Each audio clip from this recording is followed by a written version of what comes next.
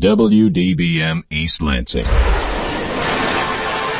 Welcome to Impact Exposure. Exposure is 88.9 The Impact's one-hour forum discussing relevant issues affecting the MSU community. And now, tonight's Exposure.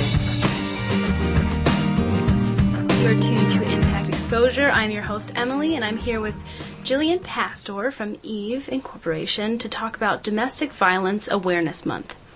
Now, to start us off, try to explain a little bit about your involvement in Domestic Violence Awareness Month through EVE. Well, I'm the Community Relations Coordinator at EVE, and so a lot of what I do is providing education and awareness to the community about domestic violence, and October creates a perfect opportunity to do that. October is Domestic Violence Awareness Month. It's a national awareness month, so there are all sorts of events and activities going out throughout the month to kind of highlight survivors of domestic violence and rally support around them. So a lot of what I do is the education piece, and like I said, October is a really great month to do that. Now, how would you define domestic violence? Is it specifically physical abuse, verbal abuse? What constitutes domestic violence? It's a pattern of behaviors in which one person uses control and power in the relationship. It is not just physical abuse, although that's the one that we tend to think of often because it's very easy to see, bruises and cuts and things like that. But emotional abuse is a huge part of it. A lot of survivors say that, the bruises and the scars, they go away, but the emotional abuse is still always there, and it's the hardest to get over. There's also economic abuse, using money to control the victim.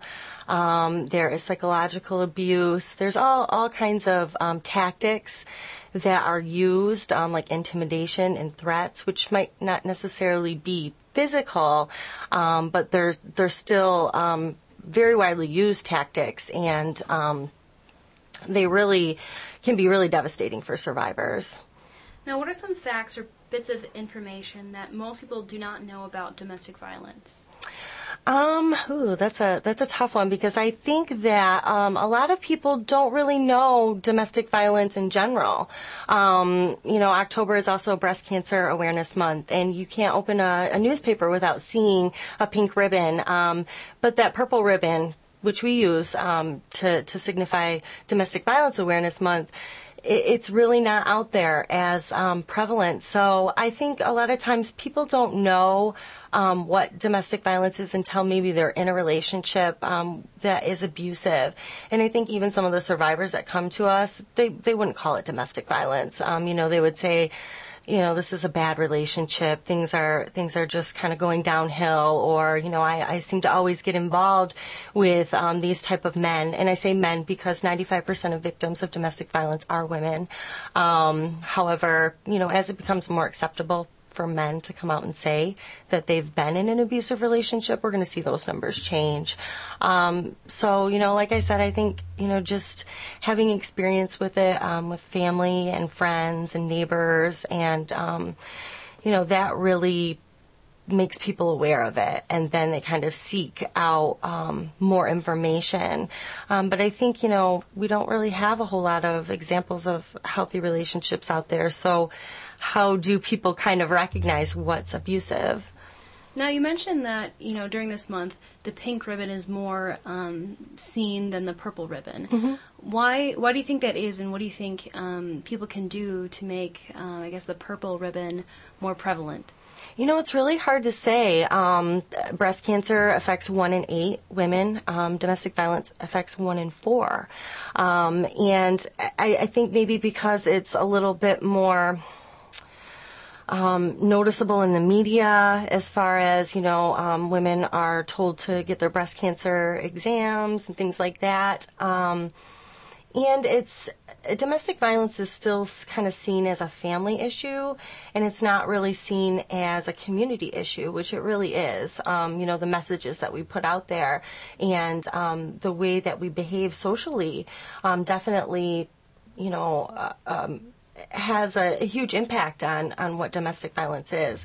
And, it's really hard to say. I think marketing has a lot to do with it. A lot of domestic violence agencies are nonprofit organizations, and they're usually smaller, locally based nonprofit organizations. There are some national organizations that do some promotion and do some awareness, but really their goal is to connect shelters rather than, really promoting domestic violence. So it's difficult to say. I think there are a lot of different factors that play into it. And what would you say some factors are that contribute to why domestic violence occurs? I think, it's deeply rooted in oppression. I think that in general, we don't really know how to interact with each other.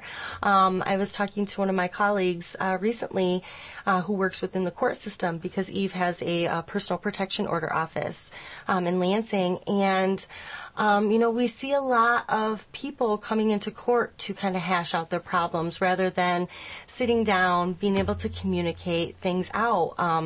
And we really struggle with that for some reason. And so I think, just those types of things, and then not really knowing how to create an equal relationship, what kinds of things should be involved in that. I think there's a huge area between what is a healthy relationship and what is abusive. And that area is very gray, and we call it unhealthy.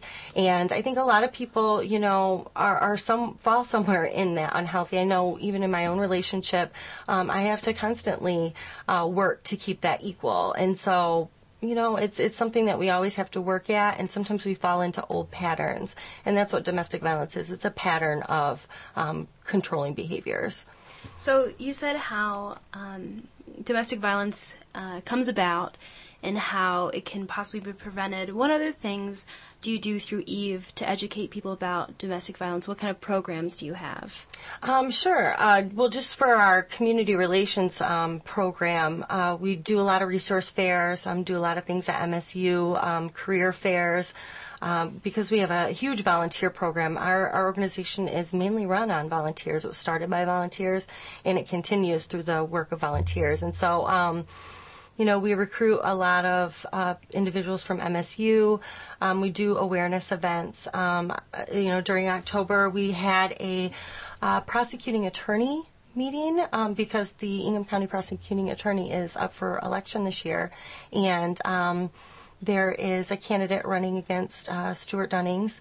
And so we wanted to have a forum where the public could come and kind of learn about domestic and sexual violence and how those cases are prosecuted in Ingham County. That was earlier this month. We also have a candlelight vigil at the end of the month where we are really just honoring survivors, opening a space for survivors to tell their stories of healing and empowerment. That'll be at Magdalena's Tea House on October 28th. We do that every year, and we also recognize the survivors who have passed over the past year because of murders and other things. So we have the homicide list of the past year, and we remember those survivors also, because a lot of times they won't get mentioned as domestic violence cases. They'll be kind of spun a different way or, talked about a little bit differently. We heard a lot about murder-suicides. That is the ultimate domestic violence, that's killing somebody and then killing yourself. And so, a lot of times we don't label that domestic violence. So we do a lot of awareness and education type things. We also have a dating violence prevention education program. So we go and talk to middle school and high school students about dating violence to prevent this so that they can recognize what it is and start to form healthy relationships. Oh, very good. Yeah, I noticed that you also, the candlelight vigil that you're talking about, it's on October 28th from 6:30 to 8:30 p.m. And you mentioned that you read off a list of people who have died through domestic violence. How many people a year is it through the Lansing area or just throughout, the U.S.? How many people is that, and where are they located? The list that we have is Ingham County, and I haven't gotten that list yet this year. but it's typically around 42. Oh, wow. I think that was what it was last year. And yeah, it's a really disturbing to read the list sometimes. We're not going to actually read it this time. We're just going to kind of give people the space to reflect on some of the cases, because in the past, we have read it and it has been really hard to take.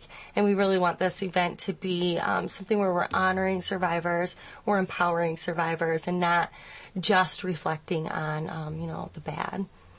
And you also have some other events coming up. On October 15th, you have the Allen Neighborhood Center Spotlight, and on October 20th, you have Walk a Mile in These Shoes. Can you talk a little bit about those events? Sure. Allen Neighborhood Center, the farmers market, is a great market. I live right over on the east side, so I love going over there. And we're going to be a Spotlight program on Wednesday. And we'll just have our information out. We are also going to have a small version of the Walk a Mile in These Shoes display. And basically what that is we gather the numbers of survivors, women and children, who stayed in our shelter over the past year. And we take a pair of shoes, and those represent each survivor that has been in our shelter. And so at the Allen Neighborhood Center, we'll have all the children's shoes. The numbers for that was there were 168, I believe, last year. I'll have to check my numbers again, but there were 368 total women and children who stayed in our shelter, and the event on the 20th will be a larger display of what we'll have at the Allen Neighborhood Center. And where can people go to find more information about these events? Evinc.org is a great website to go to. You can find information about all of our programs, all of our services. We offer quite a few different services, including emergency shelter for women and children. And I say women and children because the physical space of our shelter doesn't allow men. We have some community spaces that we have to keep safe, but we work really closely with MSU Safe Place, which is the campus domestic violence shelter, and they do take men. So the first point of contact for a survivor is definitely our crisis hotline, and that number is 372-5572. It's a local number, 24 hours a day, 7 days a week. You can call that number, and you can call just to talk.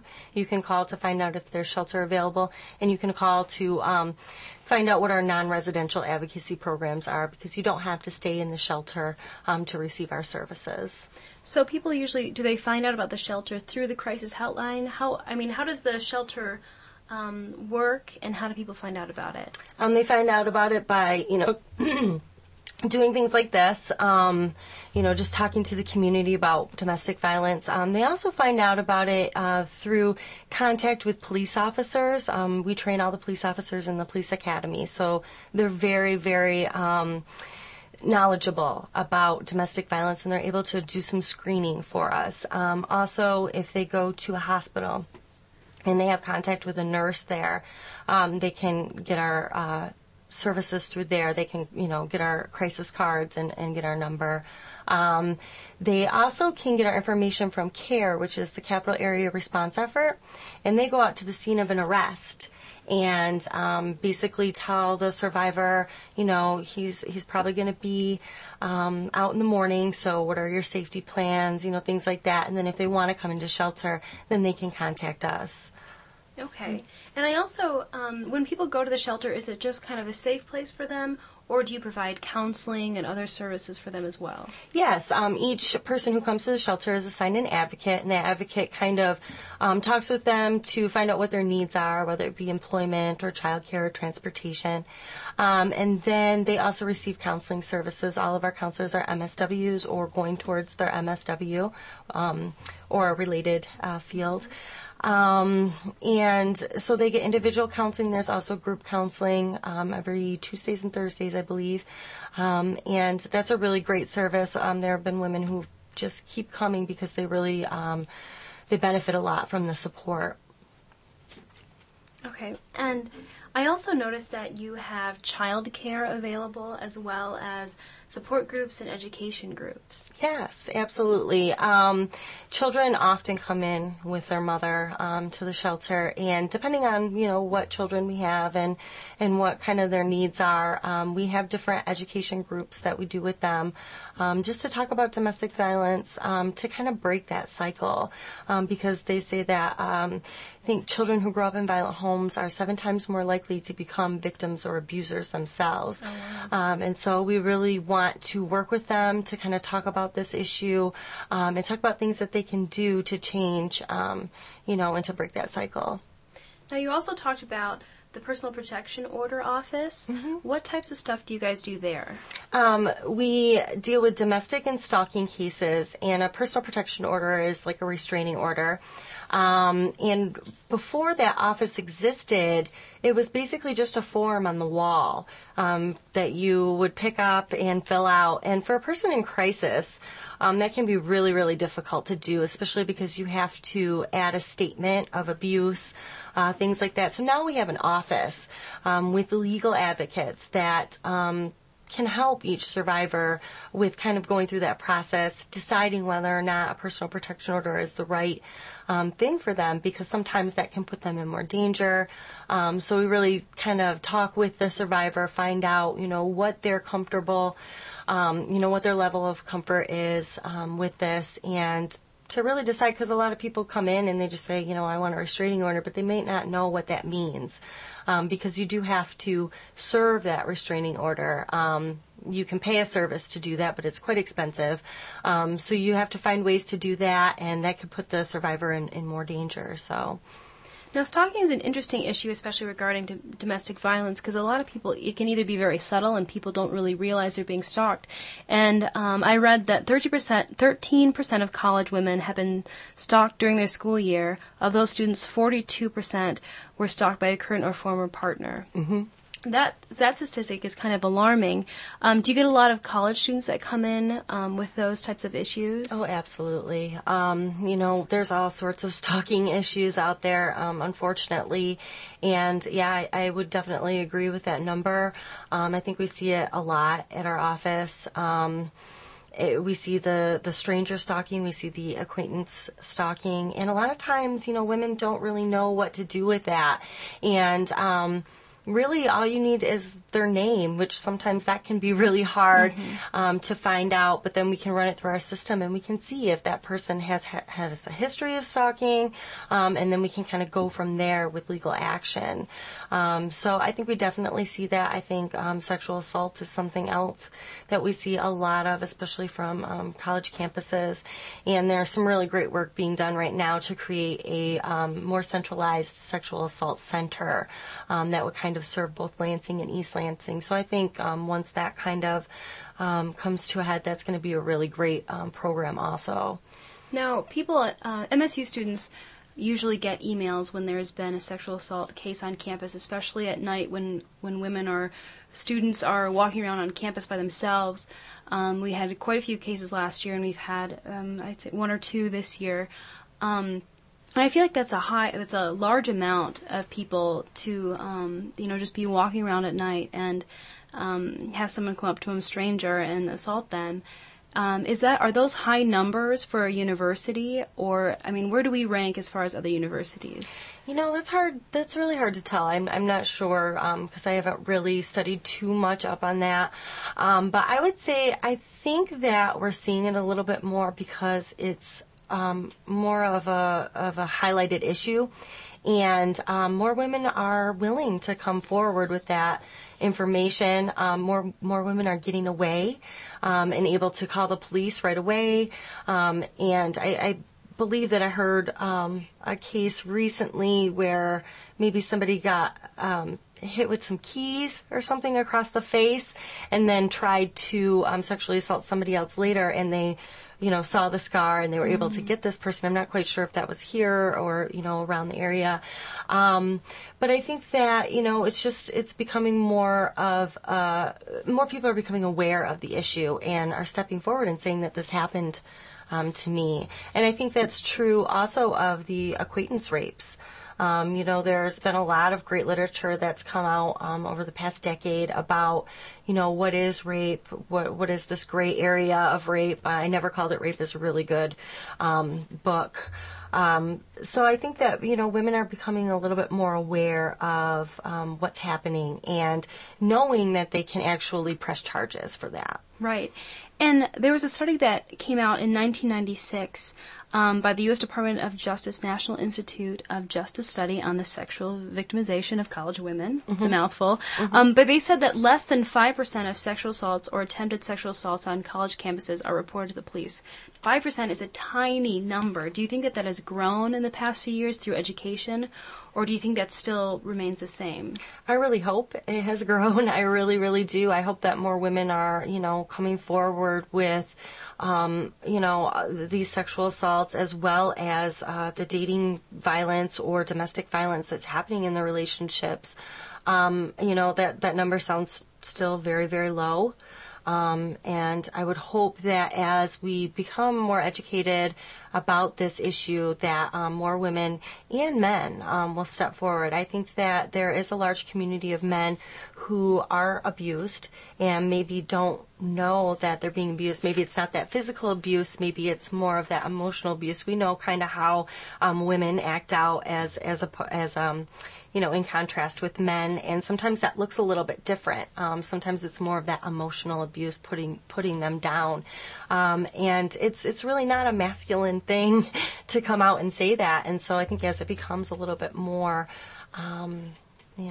as more people are able to talk about it, we'll hear more. All right. Well, thank you, Jillian, again for coming in. For those who just tuned in, I'm talking to Jillian Pastor from EVE to talk about Domestic Violence and Awareness Month. And for more information, EVE's hotline, crisis hotline, is 372-5572, or you can go online, and their website is eveinc.org. And you said you also mentioned CARE as well as a contact. Mm-hmm. Is there any other information that people can go to for more information? MSU Safe Place is a really great resource. Also, it's the only campus domestic violence program in the country, so we're really lucky to have that here on campus. All right. Well, thank you very much for coming in. Mm-hmm. Thank you. You're listening to Exposure on 88.9 The Impact. At the football game, Jim shows the telltale signs of being wasted. He starts flexing for the camera. He refers to his muscles as gunboats. He screams, "How's this for a halftime show?" Jim streaks the field. It's easy to tell if you've had way too many to drive. But what if you've had just one too many to drive? Never underestimate just a few. Buzz driving is drunk driving. A public service announcement brought to you by the U.S. Department of Transportation, the Ad Council, and this station. For more variety than you'll hear on any other station, listen to the Impact Primetime, where you can find a different specialty show every night of the week. Sunday nights, check out Sitter Spin from 8 to 10 p.m., where you can voice your opinion on what new music we play here on The Impact. Only on Impact Primetime. You're listening to Exposure on 88.9 The Impact. Phone lines are open at 432-3893. And now, back to Exposure.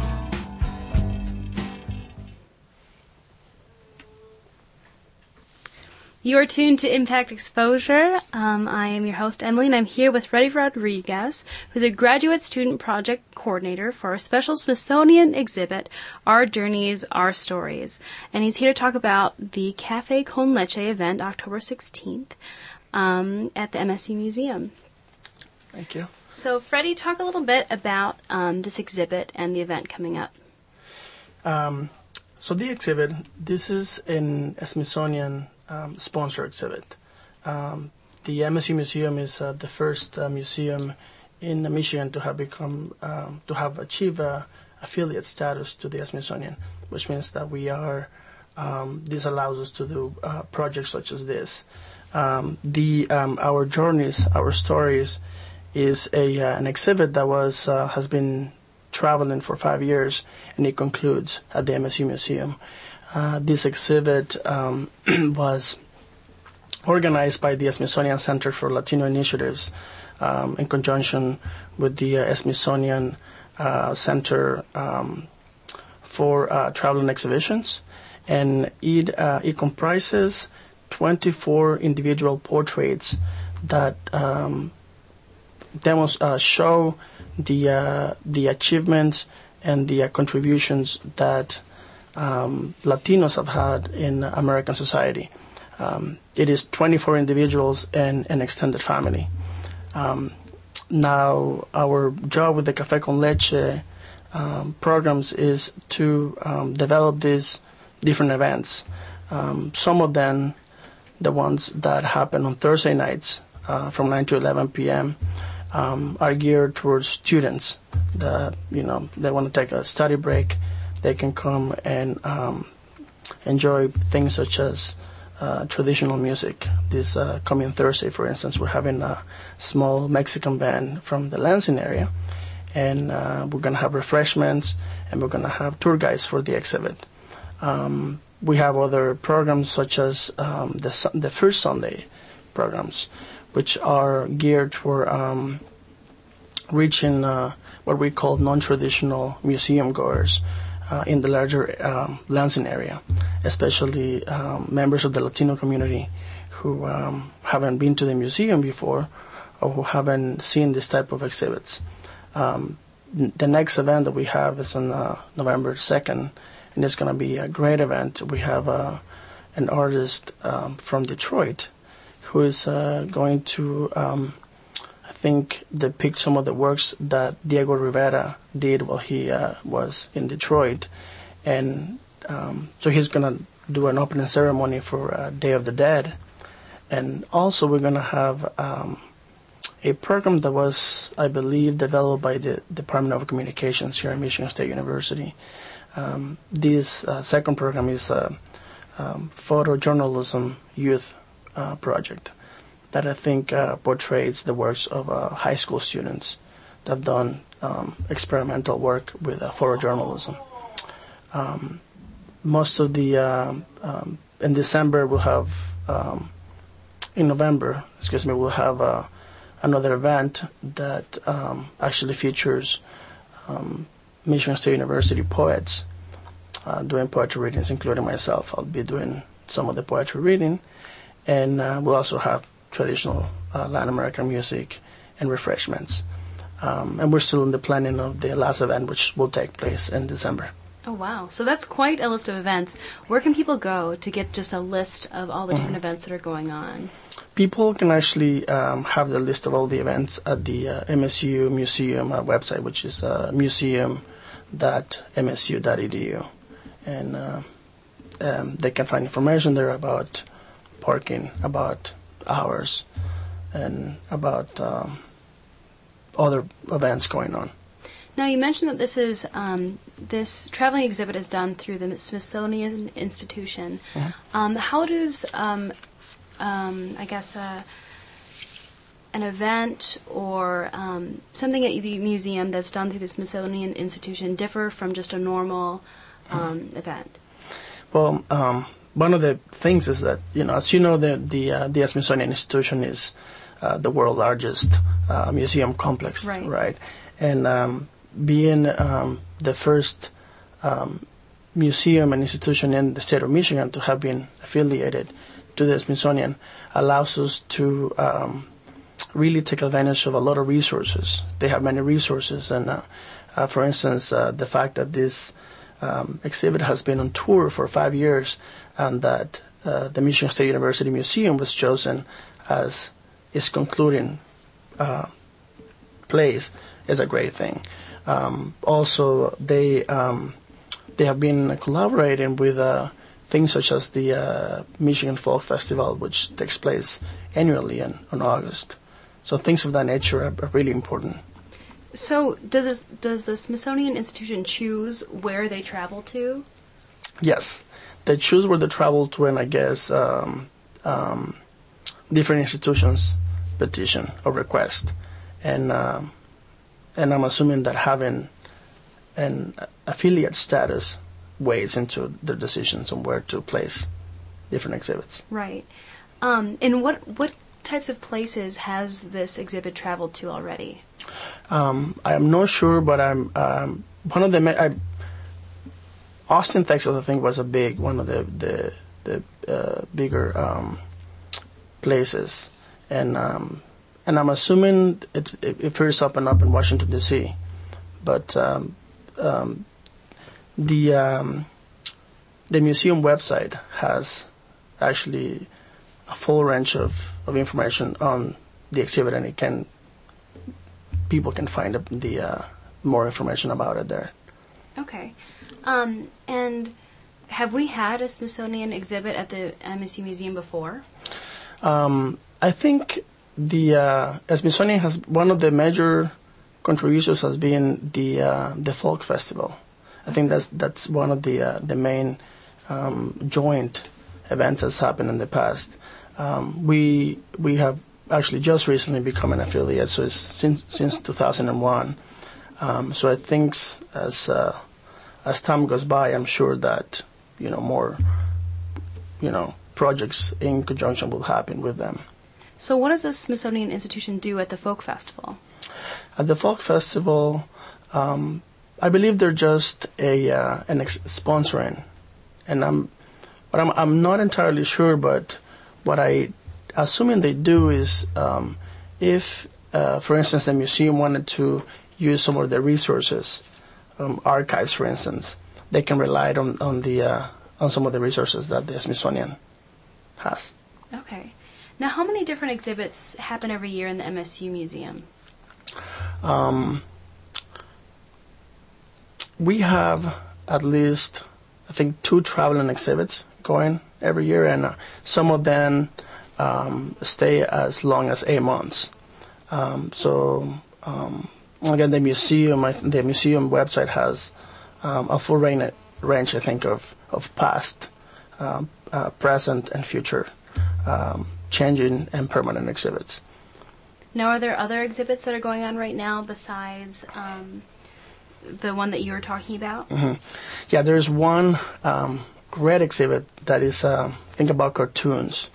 That it's really great. I think it portrays how people interact with, how people portray political situations through cartoons. Oh, okay. That's a really beautiful exhibit.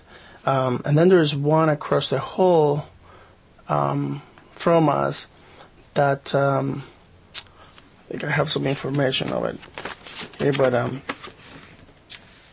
there's one called Threads of Change, which talk about the transformation of West African textiles. We have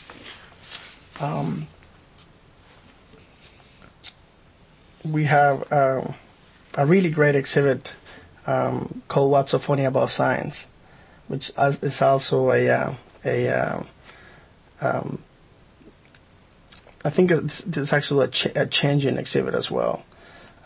We have things such as Dino Dash, which happened last week, which is a 5K run that they do, and with children, which is a great event.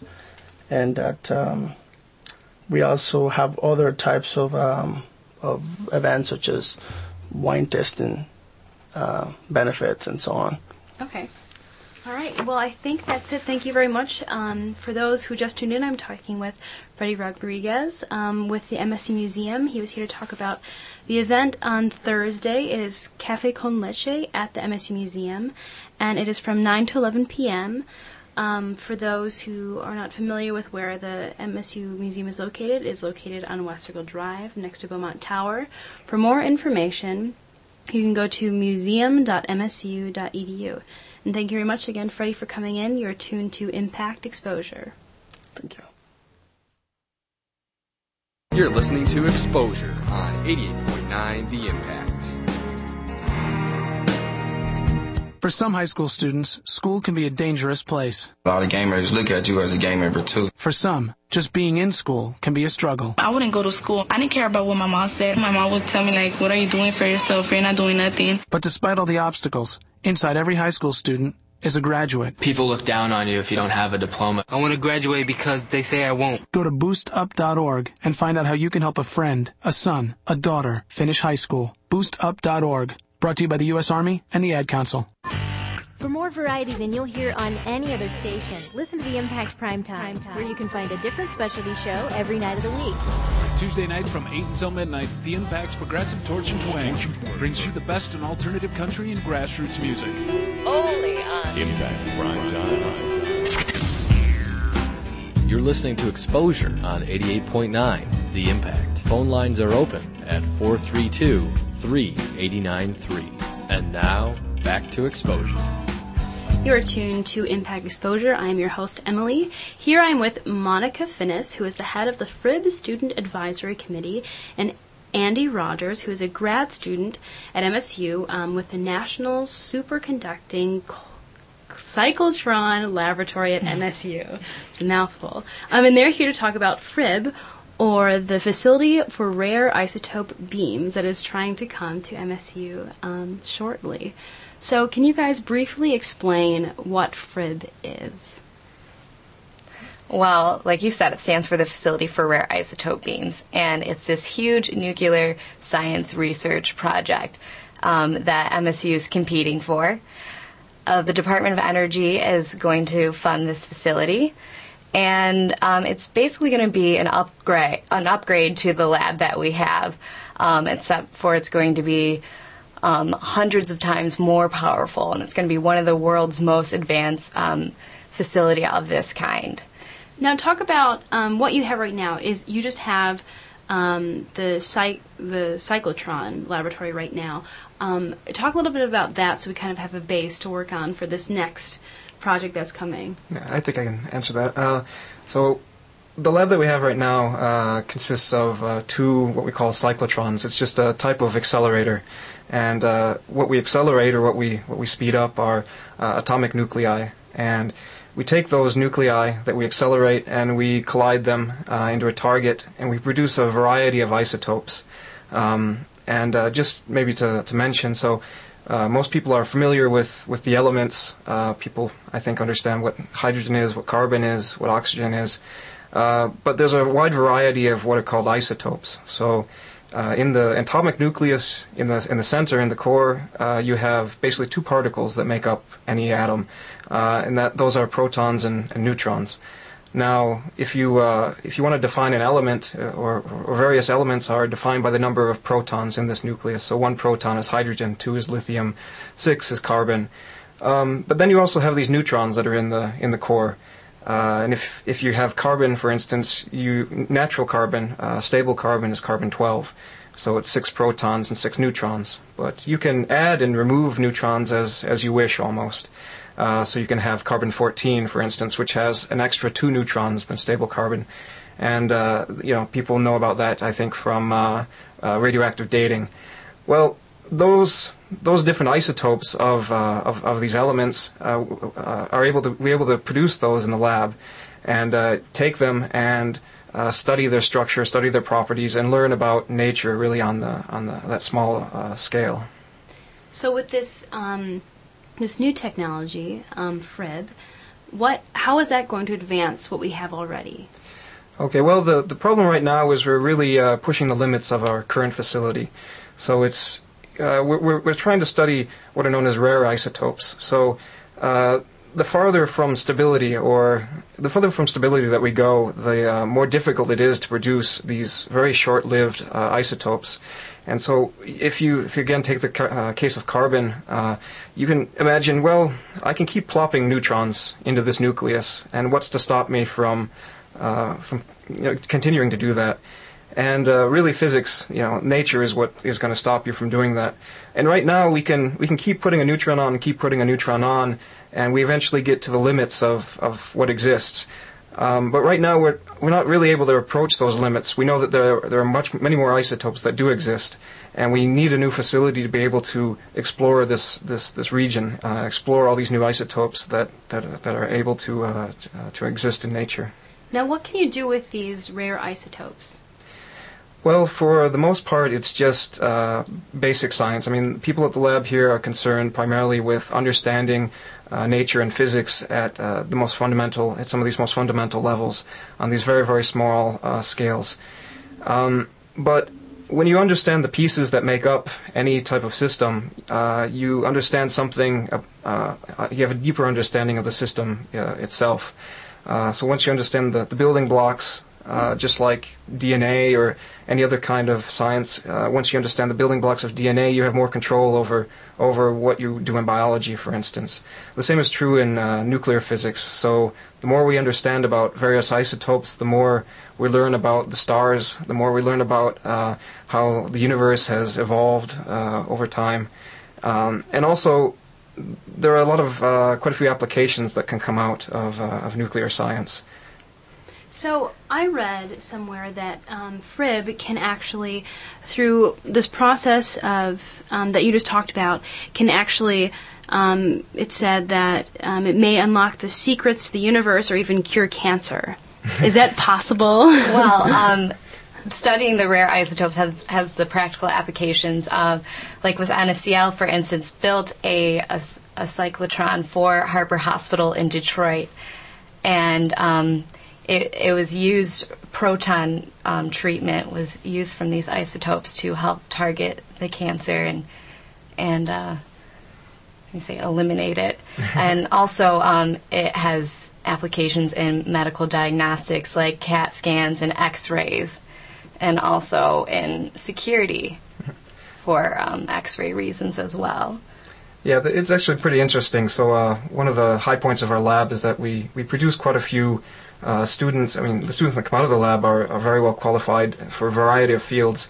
And we've actually had a symposium just recently where former students have come back, alumni, and said what they're doing now. And quite a few do many different things outside of nuclear physics. So, for instance, there was one guy who I think he was working with the Mayo Clinic, and he helps to build and figure out how to make new cyclotrons that are used for ion therapy. So you have proton therapy or even heavier element therapies that are used to kill cancers. And these are somewhat complicated devices, but they're very useful for certain types of cancers and really are an amazing tool for doctors.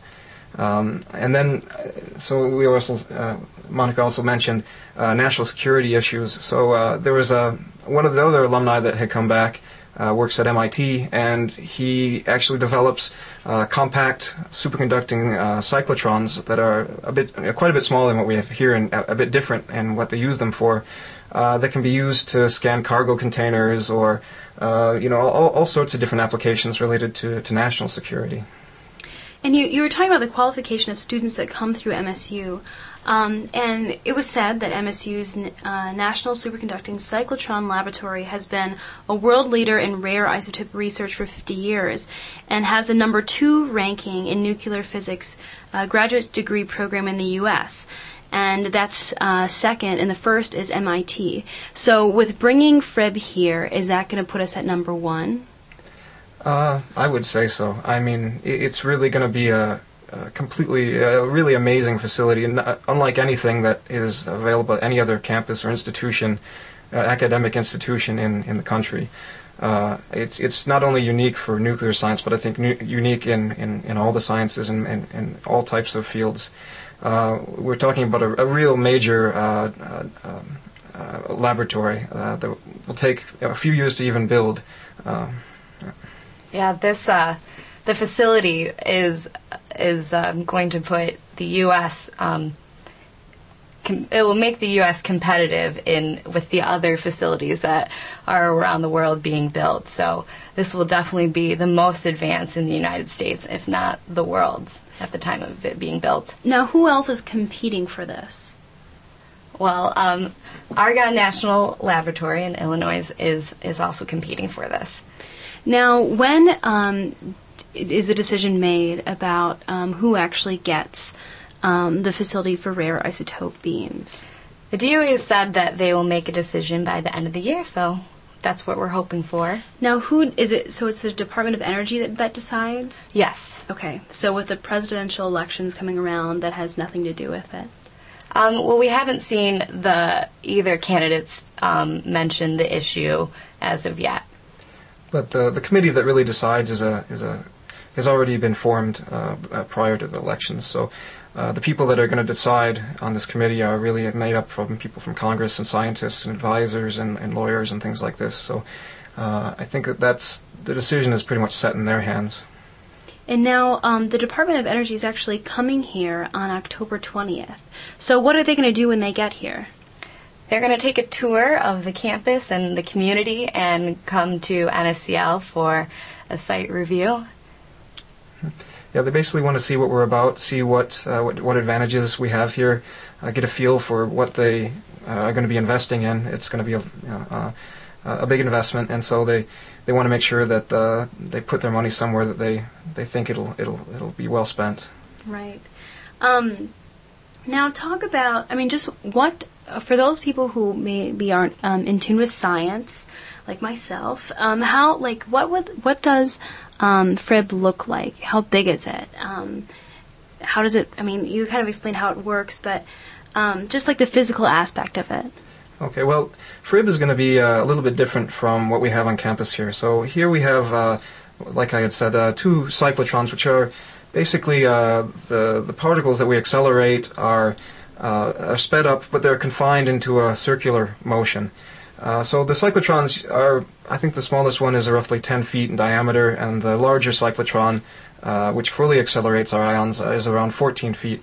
The difference with FRIB is that it's not composed of cyclotrons, it's a linear accelerator. So we accelerate these ions in one big line, basically. And I think currently the dimensions, the length of the accelerator itself is somewhere around 1/4 of a mile, maybe a little bit shorter. I think it depends a little bit on the funding.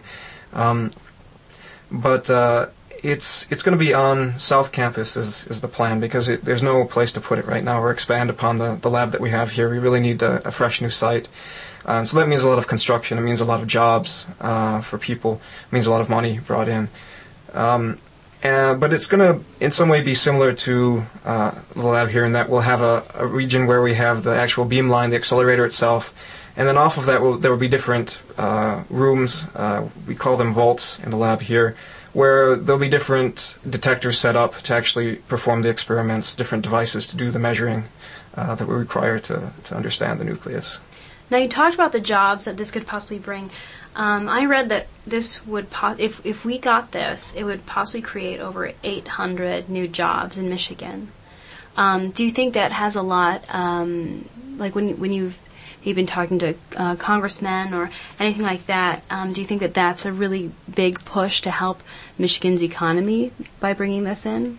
Oh, I think it's a huge push, because it's a composite of a whole bunch of different things. It brings jobs, it brings people from all over the place, it enhances the university, and I think maybe that's something that's important, is whenever you enhance the university, you're bringing people and from all around, and you're bringing them to Michigan, and you're giving them a reason to stay here, so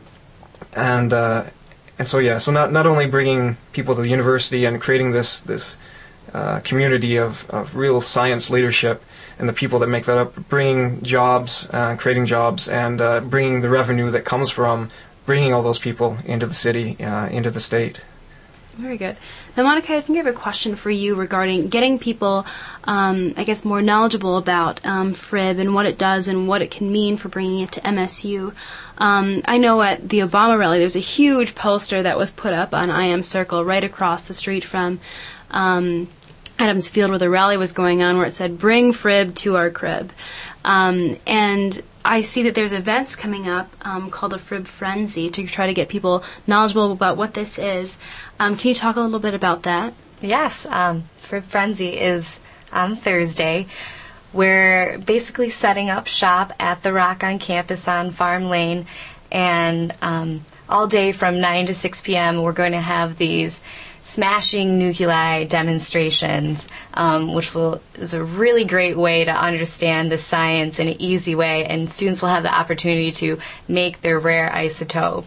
And Sparty will be there from 2 to 3 p.m. taking pictures with everyone in these Bring FRIB to Our Crib t-shirts. And the idea is we have 1,000 t-shirts, and We're actually having pickups all this week for people to pick up the T-shirts, and I brought one for you. Yes, I'm looking at it right now. It's in the middle is the state of Michigan with a little S on it.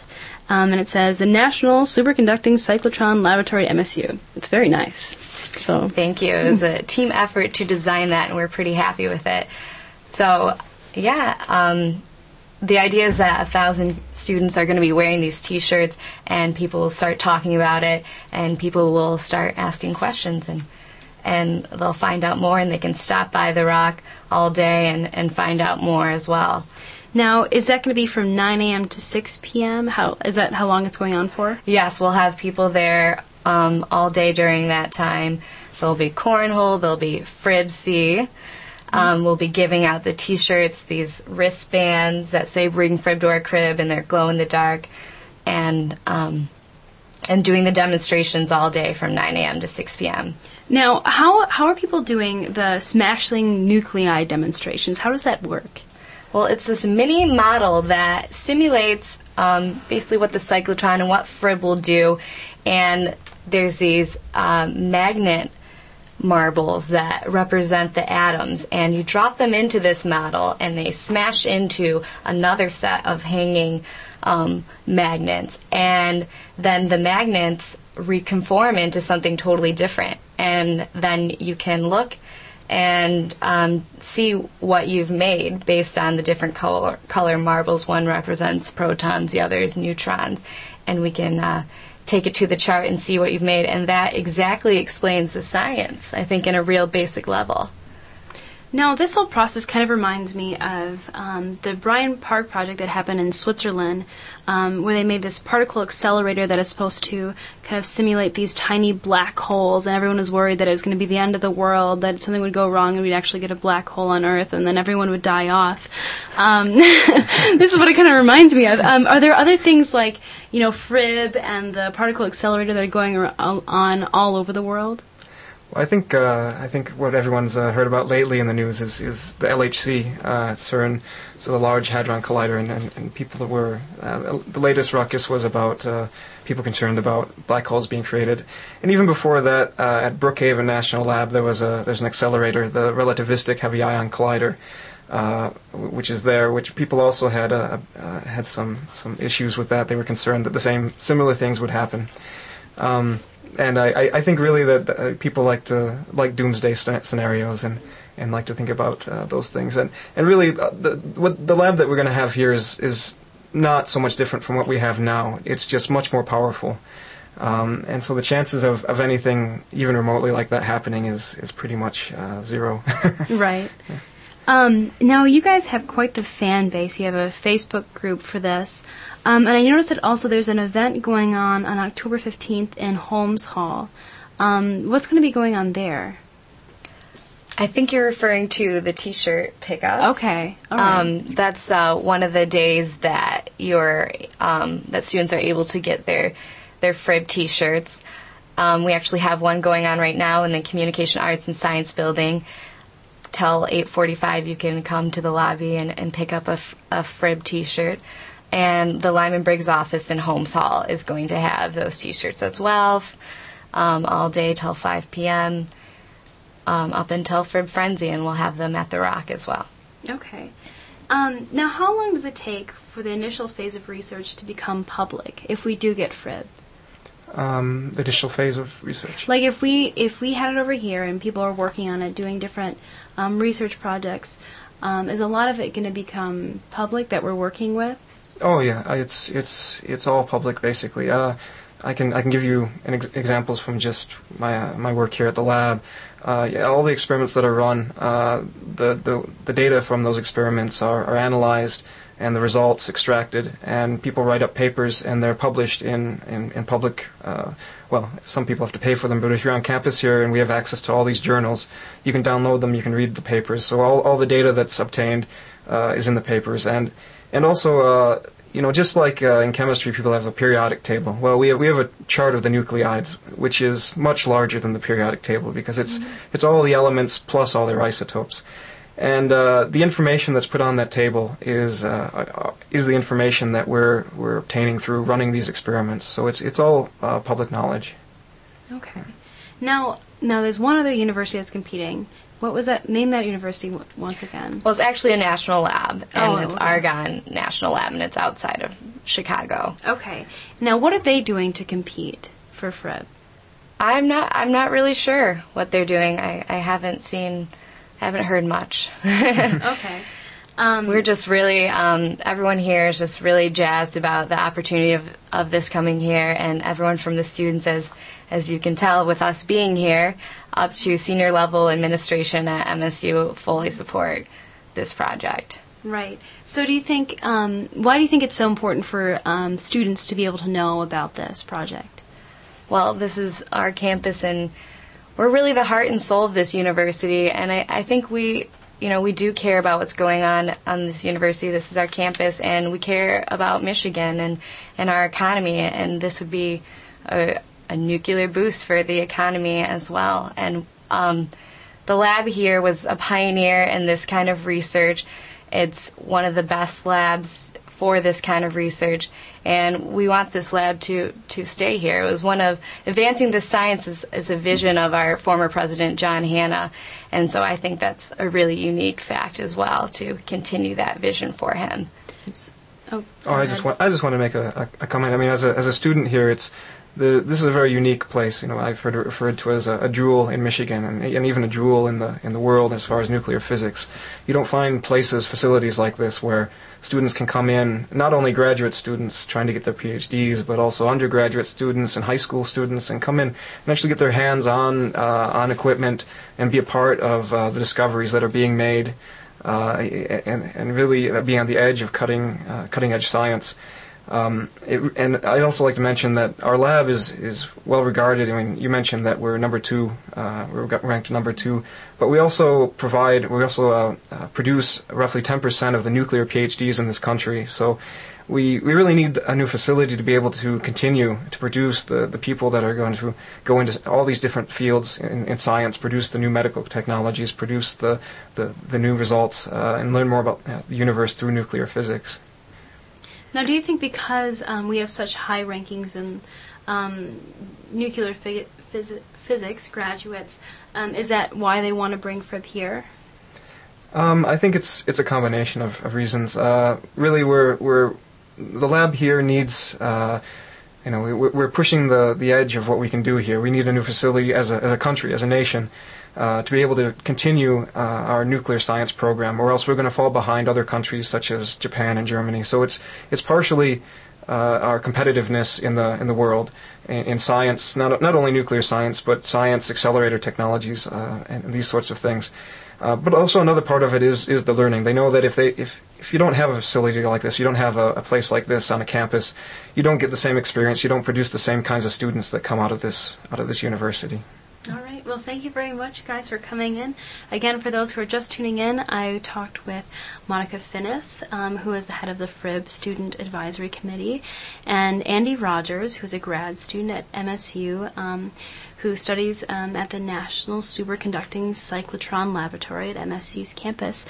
Now, is there anywhere where people can go for more information? Yes.